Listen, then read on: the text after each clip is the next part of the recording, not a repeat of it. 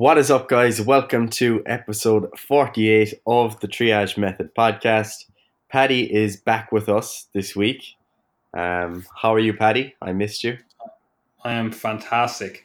I don't know. I didn't listen to the last podcast, Gary, so I don't know if you told everyone that you basically just bottled it, and that was the reason that we couldn't record last week. You were just like, "Oh, it's Valentine's Day. I know we normally record at the same time every single week, pretty much," and you just decided on the morning to go, I'm gonna climb a mountain because I love my girlfriend and shit. Yeah, I actually did tell them that last week in the podcast. If you listened, you'd know that because I always take ownership of my actions. So yeah, they're aware. Don't worry. That's good. I just wanted to make sure because, as I said, I didn't listen to it because honestly, listening to your voice makes me want to get sick quite often. Great. But anyway, what are we going to talk about in today's episode? We're going to talk about coaching footprints, excuse me. So we're going to talk about something that I wrote about yesterday on our blog. Some of you might have read that. Lots of you probably didn't, because no one seems to want to read anything on our website. But sure, look. What are you talking about, man? We get fucking hundreds of clicks, especially those free articles, and they get fucking loads. I don't know why people aren't joining the militia, man. That's where all the good stuff is. Free articles. That's just the thoughts that we have rambling through our brains on a daily/weekly basis. Yes, sir. In the militia this week, what did you write about? I couldn't tell you. No, actually, I introduced the tier 2 stuff that was earlier on in the week because we did the habit-based change. We've already gone through all that, and then this week and for the next few weeks we're getting into the more portion control stuff, which there are actually quite a few methods to this, which is going to be the next few articles. Because we've already actually done tier 3, which is the more like calorie counting type stuff. But yeah, we'll be going into portion control the next few articles. And then also I wrote a free article on the deadlift strength or weakness off the floor, whatever way you want to look at it. But tell me about this article, because obviously I didn't read it because, again, I would then have to read it in your voice. And as we've already mentioned, that makes me want to get sick. Paddy actually gave me compliments in email that I can send out to you guys if you like about how good and amazing this article was. He even commented and said, Photoshop. He said it's a true reflection of your intelligence, Gary. And your empathy. You know, it was really quite romantic, that email. But anyway, the article Photoshop. The article was titled "What is my coaching footprint?" And the basic premise of the article is that when we are coaching, or at least me anyway, one of the things I'm focused on is asking what will I leave behind. So when this coaching process is over, and the same goes for giving anyone advice. It's like it's not just about what you tell the person, what results they get, or whatever. It's like what is going to be left behind after this. So it's essentially about looking beyond just how good the decision seems at the time, how flashy the thing might be, how interesting it seems, even your client's response. So lots of people get real excited about novel ideas and doing new things and changing things all the time. But if it's not in line with what's good for the long term, then that's not something we should really be focusing on. And essentially the idea of the coaching footprint kind of stemmed from the carbon footprint idea, but was discussed in like a 2006 paper in relation to the therapeutic footprint. And more recently on Twitter by some guy, I can't even remember his name, but basically what he was saying is that, physios, you should be considering their therapeutic footprint in terms of considering what they're leaving behind with their patients. So that includes things like attitudes and beliefs, the practices that they're going to be engaging in going forward, and so on. So that's essentially a brief introduction to the idea.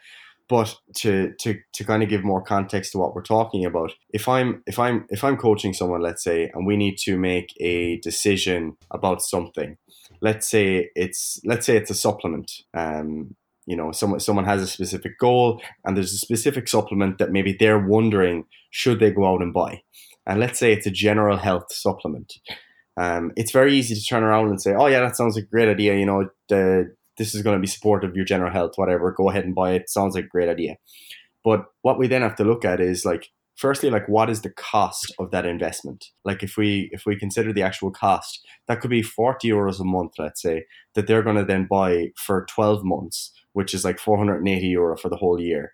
And then that then is further extended throughout multiple years if we're talking about something like a general health supplement. Because obviously the assumption, if that person trusts you, is going to be that, oh, I need this for my general health, so I'm going to keep on buying this. So that's like a cost thing. And then you have to consider things like time as well. Like it could be something else, like a daily stretching routine that takes 30 minutes. That's 30 minutes of that person's day every day for the rest of the year and potentially long into the future, depending on the narrative that you kind of sell along with that. So if I was to tell someone that, oh, you need to stretch 30 minutes per day to prevent injuries, then I would need to know that the person has that time available and that's a fair use of their time.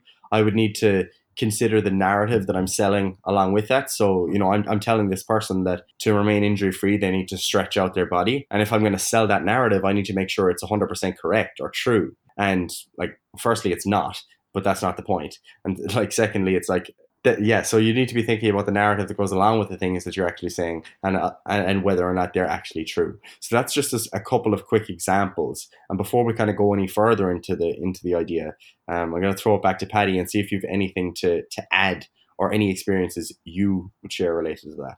Yeah, you kind of cut out a little bit there for some of that for me, so I couldn't really hear what you were saying. But irregardless of that, I actually know vaguely what you were saying in the grander scheme of things. In terms of this therapeutic footprint, in terms of this coaching footprint, like I think it's actually way more pervasive than people actually realize it is, because you don't even have to be engaged in, say, coaching to feel its effects. Like it's still the information that people put out on social media. It's still the information that, you talk about nutrition or training or whatever with your friends. Like it's all of those things that have informed your opinion, your beliefs around a certain topic, right? So like obviously if you're engaged in coaching with myself or Gary, like to a large extent, or like any coach to a large extent, they are your fountain of knowledge. Presumably you're going to go to them if you have a query, a question about a certain dietary supplement, a certain, nutrition protocol, a certain training method, a certain exercise. You're going to go to that individual, right?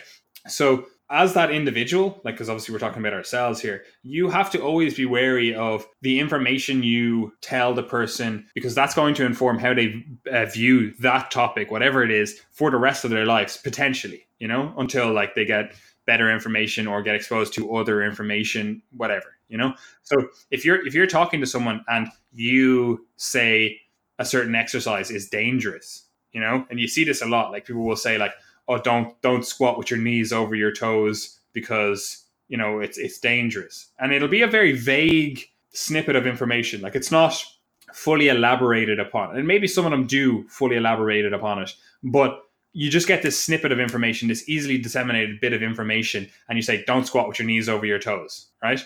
And that then informs how that person then exercises, how that person moves, and how that person believes or that person's beliefs around that exercise.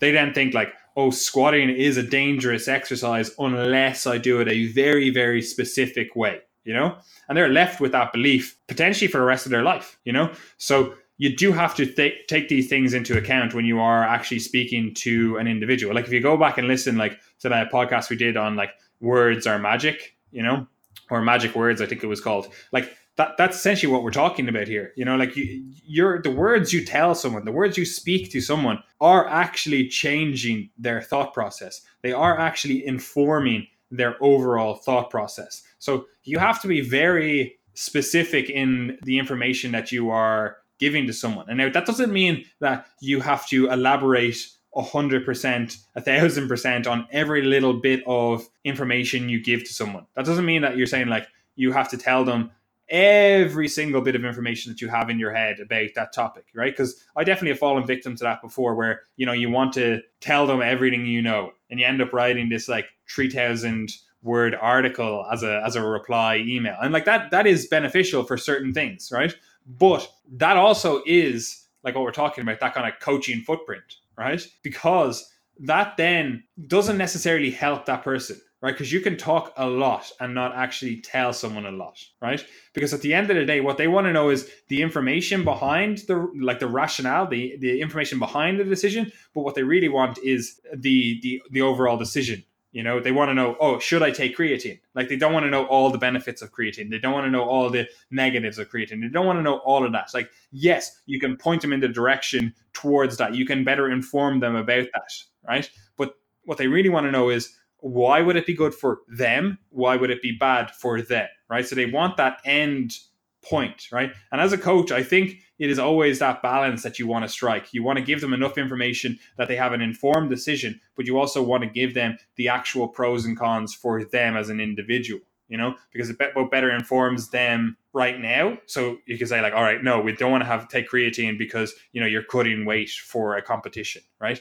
So they know that, but you also give them a little bit of background of, say, why creatine causes weight or water weight, So you give them that information, you give them the rationale behind it, but also you don't just blanket statement, because I think that's what really causes a lot of the issues. You don't just go, oh no, stay away from creatine, it causes you to hold water. And that then forever, they forget about all the positives. They've never even look into the positives because they've just got this little snippet of information where you essentially have just told them, oh yeah, it causes water weight, and they're done. No more further detail, nothing else. They're just, that's all they know, Yes, sir. And and as you said, I think it is actually far more of a common problem than people actually realize. Like, this podcast is absolutely not just for coaches, because I think what needs to be realized is that, let's say you follow like 50 people on Instagram pretty closely. You probably follow them because they all have relatively, similar ideas, and they're sort of shaping the way that you understand fitness. And you see this so much today, where people literally just follow the exact same trends. Like, there will be like a few thought leaders within a specific circle, and then most people that are fit a certain avatar are following all of those same thought leaders, and hence everyone ends up doing the same thing. And that could literally be the way that someone trains. Like, for example, working up to a top set and then doing a back off set. Like, that tends to be common among a group of people. And I'm not saying that's a bad thing. I'm just giving you an example. It tends to be common among a group of people, and you'll typically see it very often among coaches in the UK, for example. Like, coaches in the UK, generally younger, generally into bodybuilding, and it's like, yeah, that there's a general cult there. And you see it as well with people who wear those black nose strips to help them breathe. And then, like, I'm not saying that is a good or bad thing. I'm just saying that it is another thing that people are learning, and that is spreading then among the population. And you see it as well with even the types of foods that people eat. Like, these have come and gone throughout the years, where having cereal post workout is really popular within the fit fam, or having cream of rice, or having intra workout drinks, and all these different things, they come and go. I think most people can see really well the illustration, or to illustrate the point really well, is the food stuff, because you'll see essentially like one of these thought leaders enjoy a certain food, and they don't really eat that for any beneficial reason or whatever, aside from they enjoy that food. And because they post it, other people start eating it, even though they don't, like, there's no added benefit to it. Like, necessarily it's a good food or whatever, but people will do it just because their guru does that. Like, I could literally, like, I eat kippers, right? I like kippers. Like, I could literally come up with like actual reasons why kippers would be a good food to eat. And I could just post a picture of kippers every time I eat them and being like superfood or whatever else. And other people would then start eating that way. Well, I'm not saying I'm an influencer or anything, but you know what I mean? Like, I could get that kipper cult going, and this is what you see in the fitness industry. Like, the amount of times, like, I've posted, like, I just don't do it anymore. Like, the amount of times I've posted up something like, pre-workout meal or something, and it'll be like oats and blueberries or something like that. And people message you and they're like, oh, what did the blueberries do? Like, how do they help you train? And I'm just eating food. Like, it's not like I'm not doing this for this like supercharged, added fucking psychological. The Yeah, anthocyanins, literally, I'm not baby. doing it for like this added benefit. It's like I just enjoy that food, you know. Like, yeah, if there are added benefits to the stuff that I'm going to partake in, awesome. But like, I'm not necessarily doing it because of that. And again, people want these little like secrets, these little hacks. They're like, that's why I want to have this extra food, this little something extra to, you know, boost whatever it is that I'm doing. And again, you see this kind of behavior propagate throughout the whole social media. And the food one is really easy to see how it happens, and it really illustrates what we're talking about in terms of this kind of, like, we're calling it a coaching footprint, but I actually just think it's an information footprint as a whole. You know, the information you have around health and fitness and exercise, or whatever fuck you want to call this stuff that we do.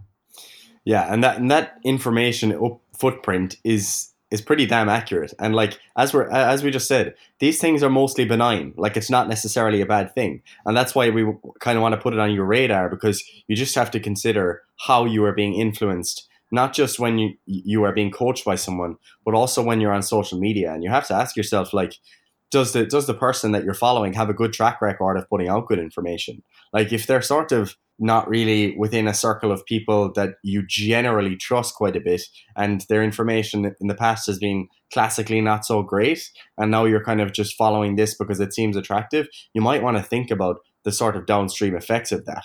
And obviously, like, that's the responsibility of people putting out information on social media as well. But it's also like definitely your responsibility as a user to kind of question the people that you are following. So yeah, Yeah, I don't most of know these. how we lost this, but like, there's always been, in all businesses, there's always been that concept of caveat emptor, you know, like buyer beware, you know. So Yeah. if you're engaging in social media, you're engaging in coaching. Like, I don't know where it got lost in translation, because coaching or this health and fitness stuff is a service. I don't know how it got lost in translation, but people don't beware. Like, they literally just follow some guru and go, oh yeah, I'm going to engage in coaching with this person, or I'm going to follow what they tell me to do on social media, and just not question it, you know. And I'm not saying like I can see how it happens, because obviously not everyone can be an expert in health and fitness stuff. So you kind of see something flashy, you see someone with a cheeky six pack or whatever, they're selling whatever product that they're like, oh, this is how I got this.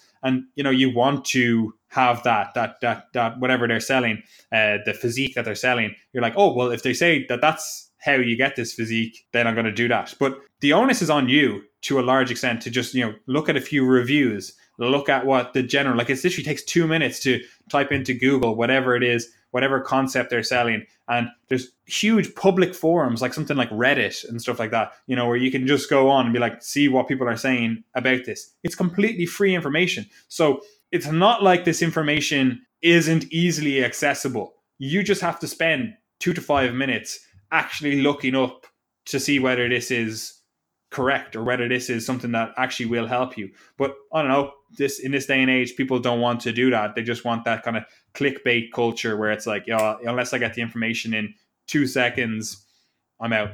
Yeah, and I think it also kind of fits into a general, like, anti-establishment sort of rebellious mindset that people have as well. In that, like, if they see something like edgy on social media, something that's quite new and quite novel, it's like, oh yeah, man, I want to catch on to that because it goes against all the other stuff, you know. And like, you see that loads, like even among doctors, where they'll, like, do you know the way, like, energy balance, calories, being in a calorie deficit to lose body fat, etc., accepted stuff. It's establishment knowledge, you know. But a lot of the time there'll be even medical doctors that'll be like, oh no, that's just old establishment dogma. It's not just calories, it's something else. And then there's like cults built around, like, low carbohydrate dieting, for example, and insulin being the victim, and it's being hidden from you by these doctors and stuff. And it's like this anti-establishment mindset, and that certainly like drips into the fitness industry as well. But yeah, as we were saying, most of these things are benign, and where this becomes important is when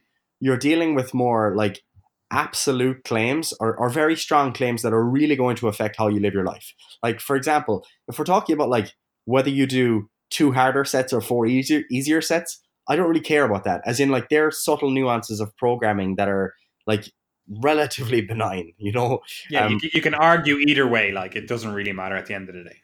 Yeah, like I mean, if you're wearing like a nose strip to help you breathe, I don't particularly care. Like that's up to you. Like you know, all these little things, they're just relatively benign. But where it becomes problematic is, for example, you should like you were saying, these exercises are harmful. You shouldn't do these. Or like one of my favorite ones is like when people say you shouldn't run, especially not on the roads because it's gonna wreck your knees and give you arthritis. Like that to me is a message that requires a lot of evidence. And if someone is putting out that claim, they should really be careful about their quote unquote coaching footprint when they're putting out that claim, because that is something that genuinely affects someone potentially for the rest of their life. Like because I put up some information about this a few months ago about how runners in this study had lower levels of arthritis or whatever, and I was kind of making the point that running is not a harmful activity and is beneficial for your health.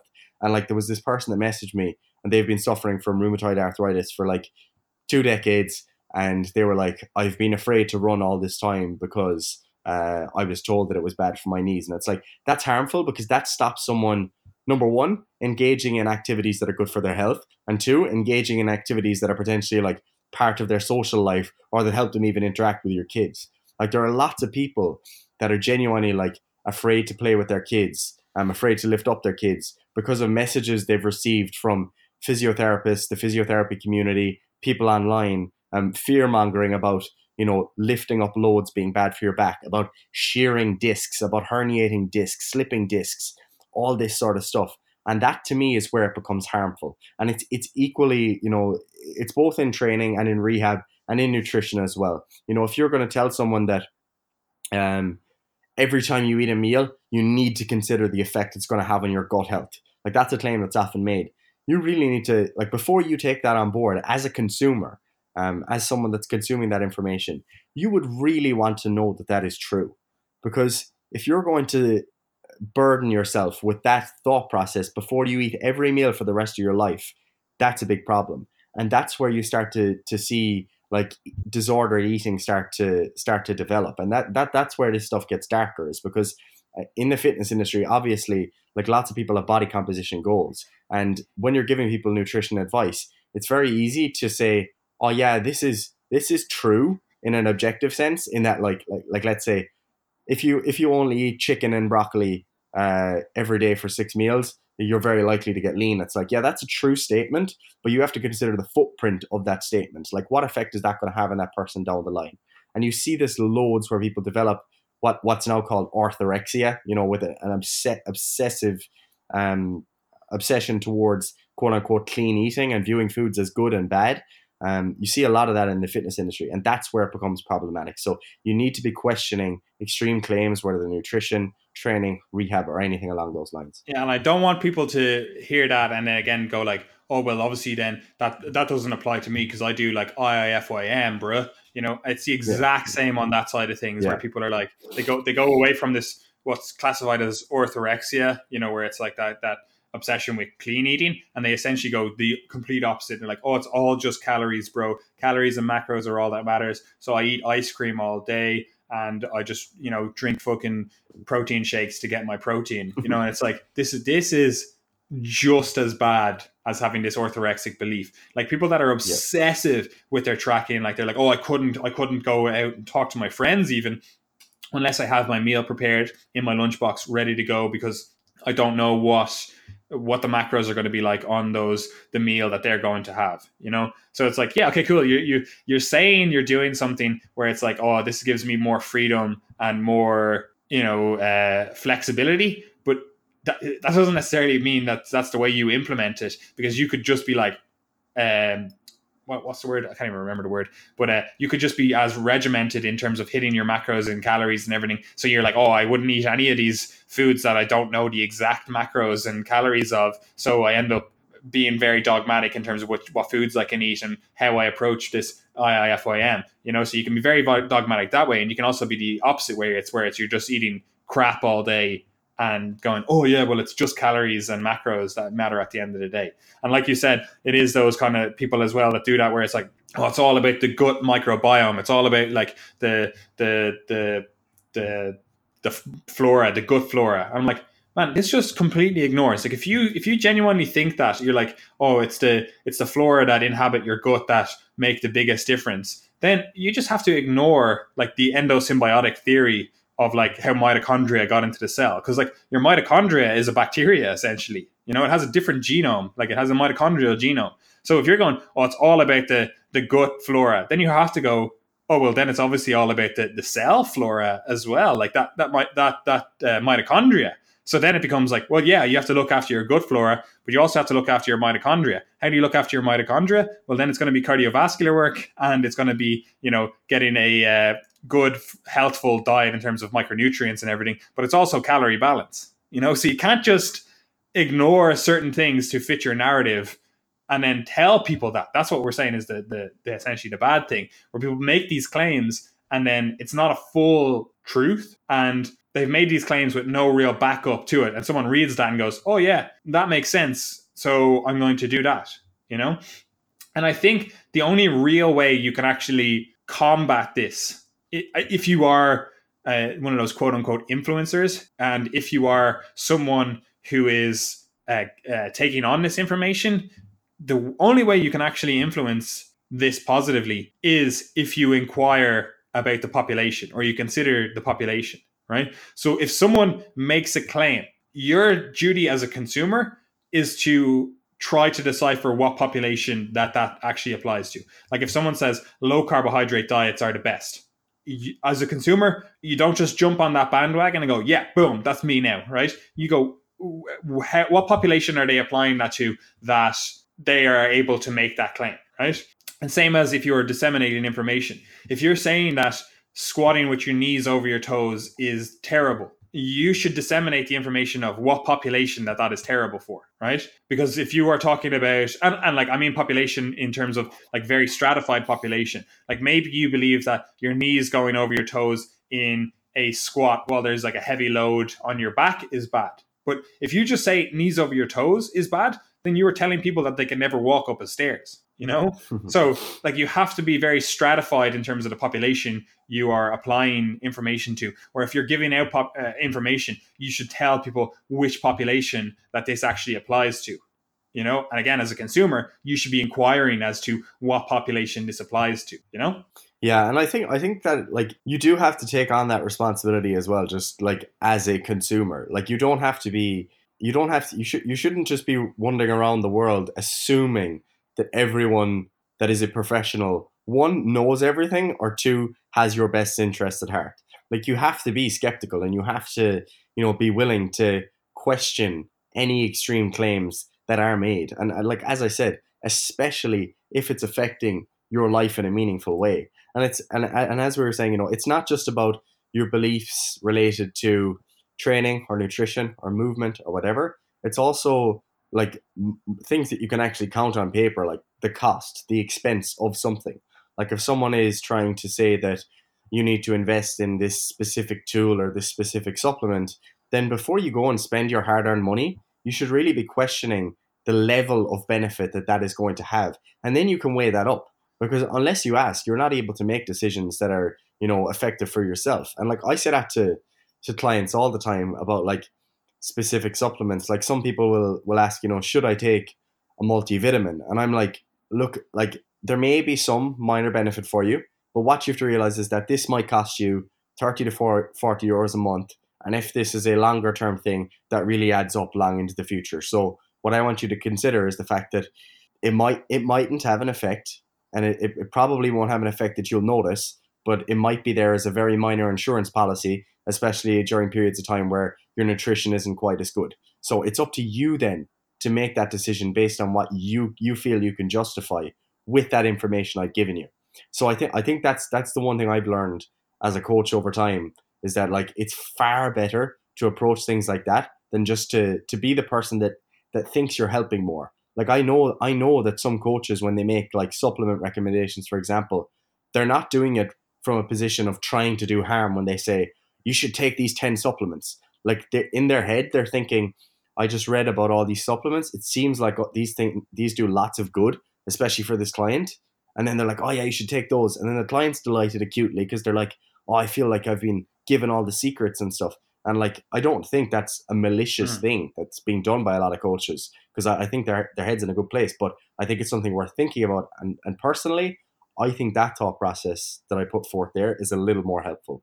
Yeah, 100%. And you can see how it does come about in terms of like exactly what you're saying there, where as a coach yourself, you're kind of like, oh, well, I know this population does benefit from X, Y, and Z supplements. But what you have to factor in on top of that is like, what are the negatives as well as that, right? And it's not just like you're saying, like the financial stuff as well. It's like you have to factor in, yeah, okay, it's the financial stuff, but supplements is a bad one. But yeah, the financial stuff of going for this extra organic food or fucking this extra whatever it is. You also then have to look at the like social stuff that happens as well. It's like, oh well, if you tell people that it's better for them to eat like a paleo diet or excuse me, like a vegan diet or whatever else diet it is, and you're like, that's how you have to do it. That then changes their ability to socialize. That then changes their ability to engage in activities with other humans, right? And you might genuinely think like this person comes to you and they have some sort of autoimmune type condition, right? And you're like, I've read a lot of stuff on this. I've been intrigued about this topic for ages. I've consulted with people. I've talked to people about this. And it looks like for this person, that's something that is this kind of like autoimmune elimination type diet. We'll call it like a paleo type diet or whatever the fuck. You're like, that would actually help this person, right? And you're coming from a place where you actually genuinely want to help an individual. Like you're looking at their all the criteria, they're ticking all the boxes that would be required for this protocol that you're thinking of, and you're going, yeah, I'm going to tell this person X information, right? I don't think that's a bad thing, right? But I also think that you need to explain to them that yes, this is probably a good thing for you, but there are negatives, there are trade-offs. Like I'm sure you could justify someone going on like a carnivore diet or something, and you could be like, this for you as a population, whatever stuff you've got going on, like this would be beneficial for you. But you have to disclose the negatives, and then you also have to disclose whether this is something that they have to do for the rest of their life. Like the supplements one is a good one. Like it's like, oh well, take these supplements, they're going to help with your training, and you're taking them and you're noticing nothing. Like if you don't tell someone that they should come off them if they're not seeing a benefit, then they just keep pouring money into it, hoping that they see some sort of benefit. And now obviously some supplements are literally, it's not like you have this massive effect overnight where it's like you take creatine and all of a sudden you wake up and you're the Hulk, like, it's not like that. So some of them it's like, oh, you're accumulating more reps over time. They might not be able to actually feel anything objectively, So again, like that's where a good coaching eye does come in. But you should have an idea of how the protocol plays out over time. If you're like, we're going to go on to this elimination style diet, people just stop then. Like they just stop there. Like that's the end of the thing. A population comes to you or a person comes to you and they're like, yeah, have these autoimmune type things going on. So let's try this out with the diet you think yourself. This is what we need to do.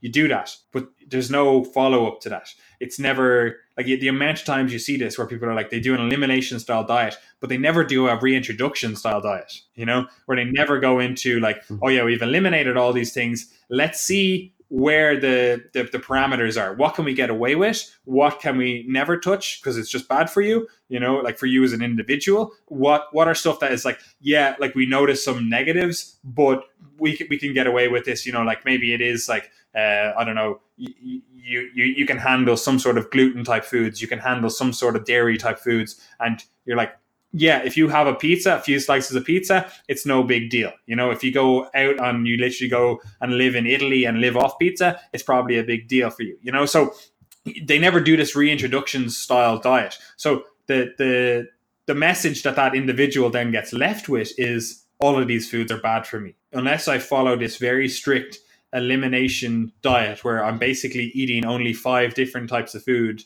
I'll basically fall apart. And that's what they're left with. That's the coaching footprint that they're left with, rather than for you as a population right now or as a person right now, this is going to be good for you or potentially beneficial for you. And this is how we start opening up, broadening the horizons in the future so that you can get away with other things, that you don't have to be stuck to this very, very rigid protocol. And again, I'm just using that as an example, but you see it play out in all of these other things in terms of the stuff that's related to like health and fitness, where people are like, oh, if I don't wear blue light blocking glasses, I might as well not even sleep because it's useless. You don't even get melatonin secretion. Like, fuck this. Like, and that's like, this is not what any of the studies say, like at all, even in a roundabout way, right? But because it is like somewhat scientific, and because you can then be exposed to this by coaches, which then, propagate it in terms of like this echo chamber style fucking social media, you can genuinely be left thinking, oh, if I don't do that, I'm basically just shooting myself in the foot. I better not even try, And I think that's one of the major turn-offs of the fitness industry, because if you look at like the health and fitness industry, like it is supposed to be the health and fitness industry, like you're supposed to be helping people live healthier, fitter lifestyles, like it's supposed to be frontline healthcare, right? At least that's how I think it, and I know you do have a similar thought process. People kind of forget that, and they leave people with this bad taste in their mouth. And that bad taste can come about even before they've tasted it. Like if you're coming into this as a complete newbie and you see all of these things that you must be doing, that can be a huge turnoff. You're going like, oh man, I can't do all this stuff. I don't have the money to do all this stuff. I don't have the time to do all this. I don't have the resources to do all of this stuff that these people on social media or these coaches are telling me I must do, So if I can't do all the stuff and I don't know how much of a contributing factor this stuff is, like I don't know the percentage increase in performance or recovery or health or whatever that these things are affording me, I'm not going to even bother. Like you could literally be left with something that literally is maybe contributing a 0.5% increase in quote unquote health. And because you can't do that, you feel like, oh, I'm just going to throw the baby out with the bathwater and I'm just going to do nothing, because you don't know. In your mind, that thing that's literally only contributing 0.5%, that could be the 50%, because you don't know. Like the coaches propagating this stuff aren't telling you how much it contributes. They aren't telling you how much that this quote unquote needs to be done, So as someone disseminating information, you need to be more clear in terms of what you're saying, who you are saying it to, and then also how someone may interpret that, which is the hardest part to do. Because like when we write articles and we write stuff, like what you think you're saying, sometimes people interpret that completely differently. And I've seen like we've written articles on different topics, and the exact thing that we said in the conclusion or the summary, someone will say the exact opposite, and that's what they took away from the article. And you're like, how did you even, like I literally say it in black and white. I'm like, don't do this. And someone will say like, oh, I really like this article because it confirms my belief that we should do this. And I'm like I literally, this is the exact opposite of what I'm saying, so like you have to, you can't always be ahead of that, but you do have to factor that into your thought process, like how clear you are being in the words you use, how clear you are being in the way you discuss the topic, and how clear someone is interpreting that topic. And like again, like feedback is great for this, but at the same time, it's like a lot of people aren't giving you feedback and they're still taking from that information. And again, like that's what I'm talking about if you're disseminating information. But if you're consuming information, the onus is on you then, right? Like, yeah, we can all fucking wank each other off here and say like, oh, the fitness industry should be better, and just all come to this agreement and be like, it'd be great if all the information was just clear cut and precise, and everyone had the population outlined and the exact magnitude of effect and everything, blah, blah, blah, right? But it's not going to be the case. Like, we're not living in this utopian world, right? So what are we left to do? If you are a consumer of information, then you should be questioning that information. And when we say question information, that doesn't mean that you just write 20 questions under every single post or topic that you see on social media, or ask 20 questions of your coach or whatever. Well, maybe of your coach, ask 20 questions. Like, fuck, it's their job. Who cares? But it's not to say that. It's to do your own research. It's to find opinions and information and scientific research on whatever it is that this person is saying. If they're saying that doing, I don't know, Smith machine squats is better than doing regular squats, right? First of all, you can ask them why they believe that. Then you can also then look at other people's opinion on that, right? And again, I'm talking opinion here, and like you literally Google search it. And then you can look at like the scientific research, the scientific literature. And again, you might not be scientifically literate, but there are lots of services, lots of people. Like that's what we do in the militia. We distill down that kind of scientific stuff. So there are services, there are places that you can get that information, and that's on you as a consumer to get that, So when we say question everything, like that's what we mean to do. Like actually go out. Like Google has made it so easy these days. You can literally just type in your question and you'll get millions of hits back from Google with answers, Yeah, and that point you made about people getting left with a bad taste in their mouth from the fitness industry, it's a fucking excellent point, Patrick. Good man. But no, that's a really important point because that actually really fucking gets to me a lot of the time. Because I'm like, our goal as trainers, or as anyone that puts out fitness information, should 100% of the time be to try and make this stuff accessible to a large portion of the population. Now, that doesn't always mean we need to dumb things down totally. It just means that we should be giving advice that is, likely to be what people can actually take on board in the real world. And that should always be our goal, is that our information is generalizable to a large volume of people, and that it's not unrealistic for us to get someone from the general population to come on board and do the things that we're proposing. So for example, like getting someone to start weight training 3 to 4 days per week, and getting them to walk a little bit more every day, to get an idea of how much food they're consuming and eating a bit more vegetables, all those sorts of messages, even basic sleep hygiene tips, some stress management stuff. Like that's all really helpful for someone that's kind of coming into this industry and they're not going to be totally intimidated. But if the main thing that we put out when people come in is that there needs to be like all of these different movement assessments before you ever even get into the gym. There needs to be all of these specific foods that you consume at specific times. You need to, wear specific things. You need to buy specific tools, etc. Like that's that's literally like turns people off and leaves them with a bad taste in their mouth. And you actually even see this play out in other contexts as well. And like my mother has even said this to me about, when people have kind of more liberal ideas related to politics, let's say, it's if someone's talking about like, oh, we should be improving the way or isn't it great the way homosexuals are treated better these days, or that racism is going down, it's like everyone is going to be like, you know what, that's fucking amazing, like that's good shit that we live in that sort of society today.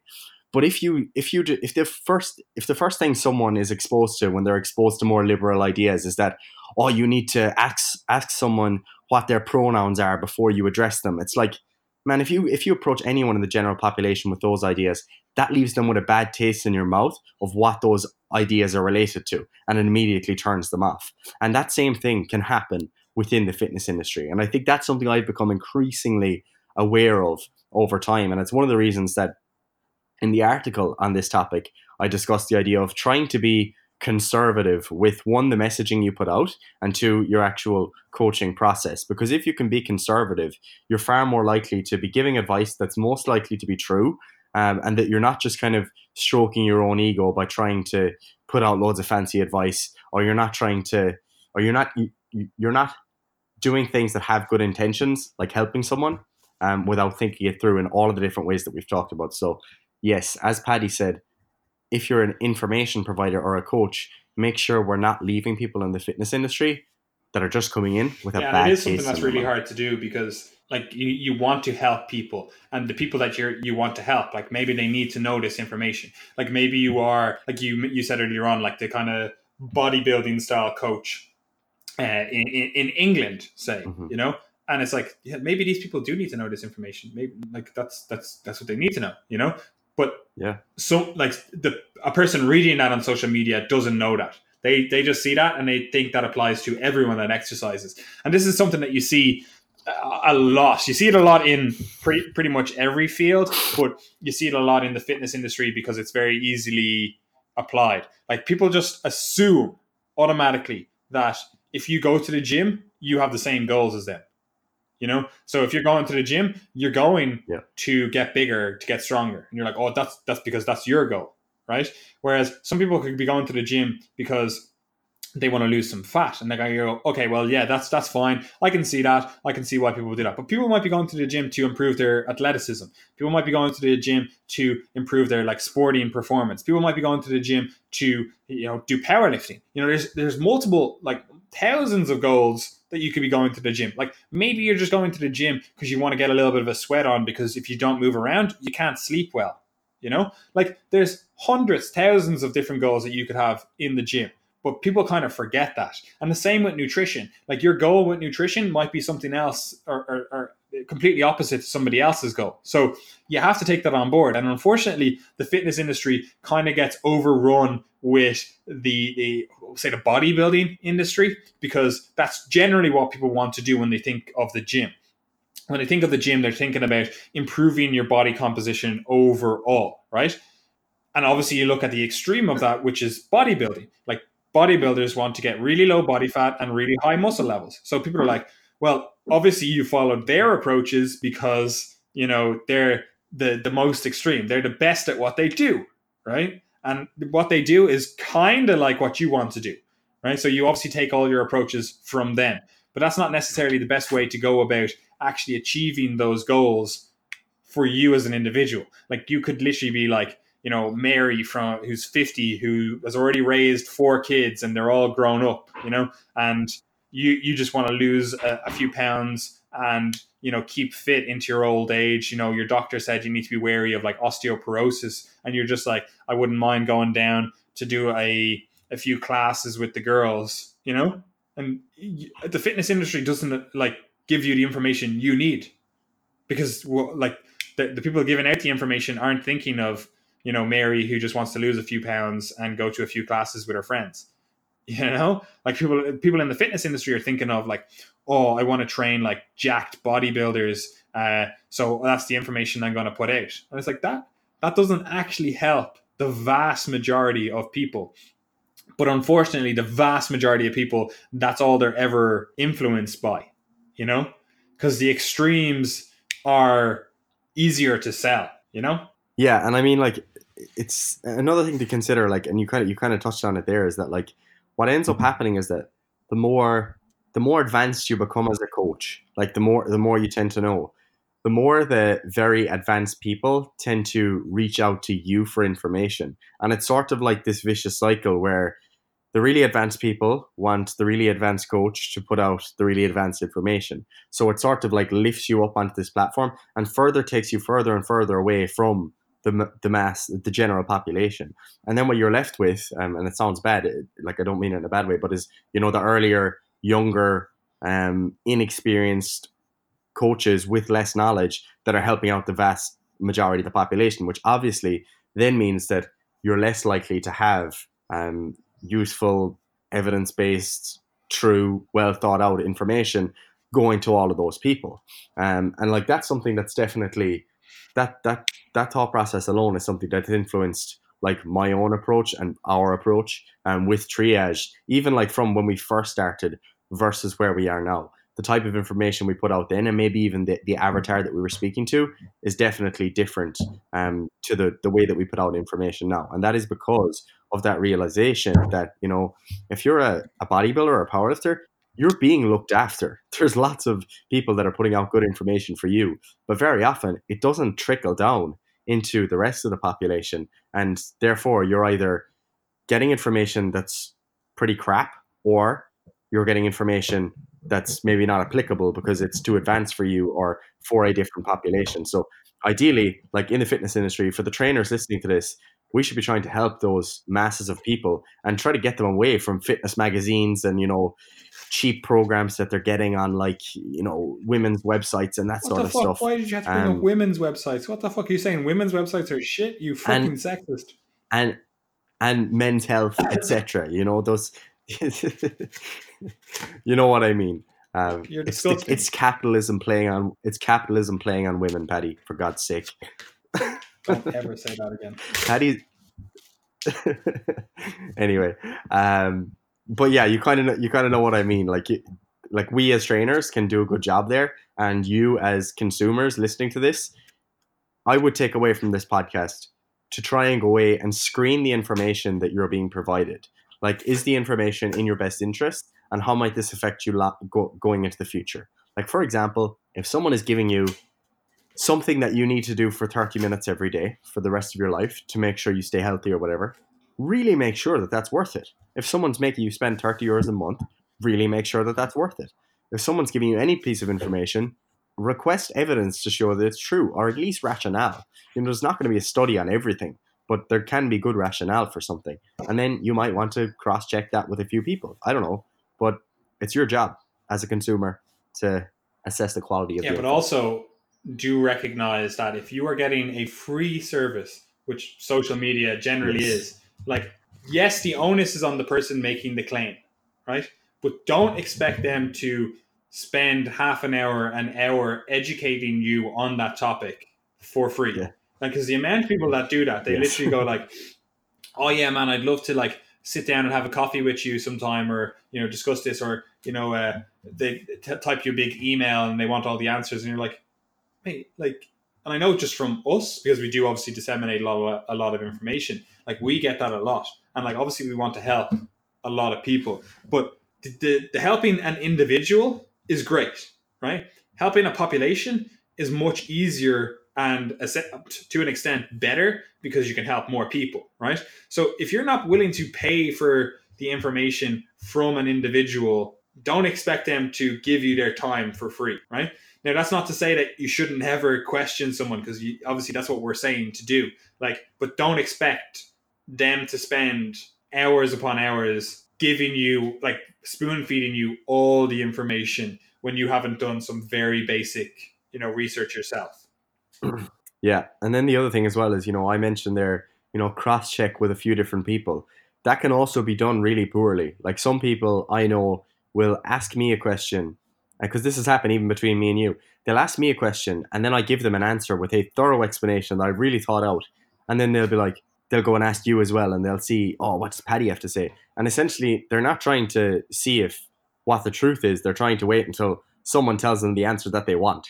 So that's what you have to realize as well. When you are asking for information, like, ask with the intention of finding out what's true, not finding out what suits your bias, because you can very easily find things that suit your bias. Like, if you love, like, eating 100 grams of butter a day, and you're wondering, oh, is this bad for my health? Then all you have to do is go find the cult that tell you that saturated fat doesn't matter, and then there you go, you're sorted.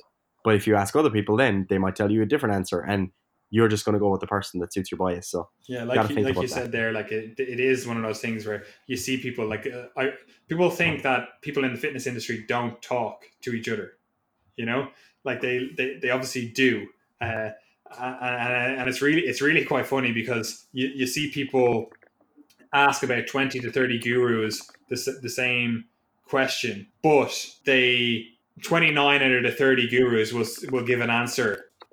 Yes, like they'll ask like 30 different people, and 29 of them will say, don't do this thing. But one person will be like, yeah, do this. And they'll only listen to the one person that agrees with their bias, even though like 99% of the people that they've asked say, no, it's a bad idea.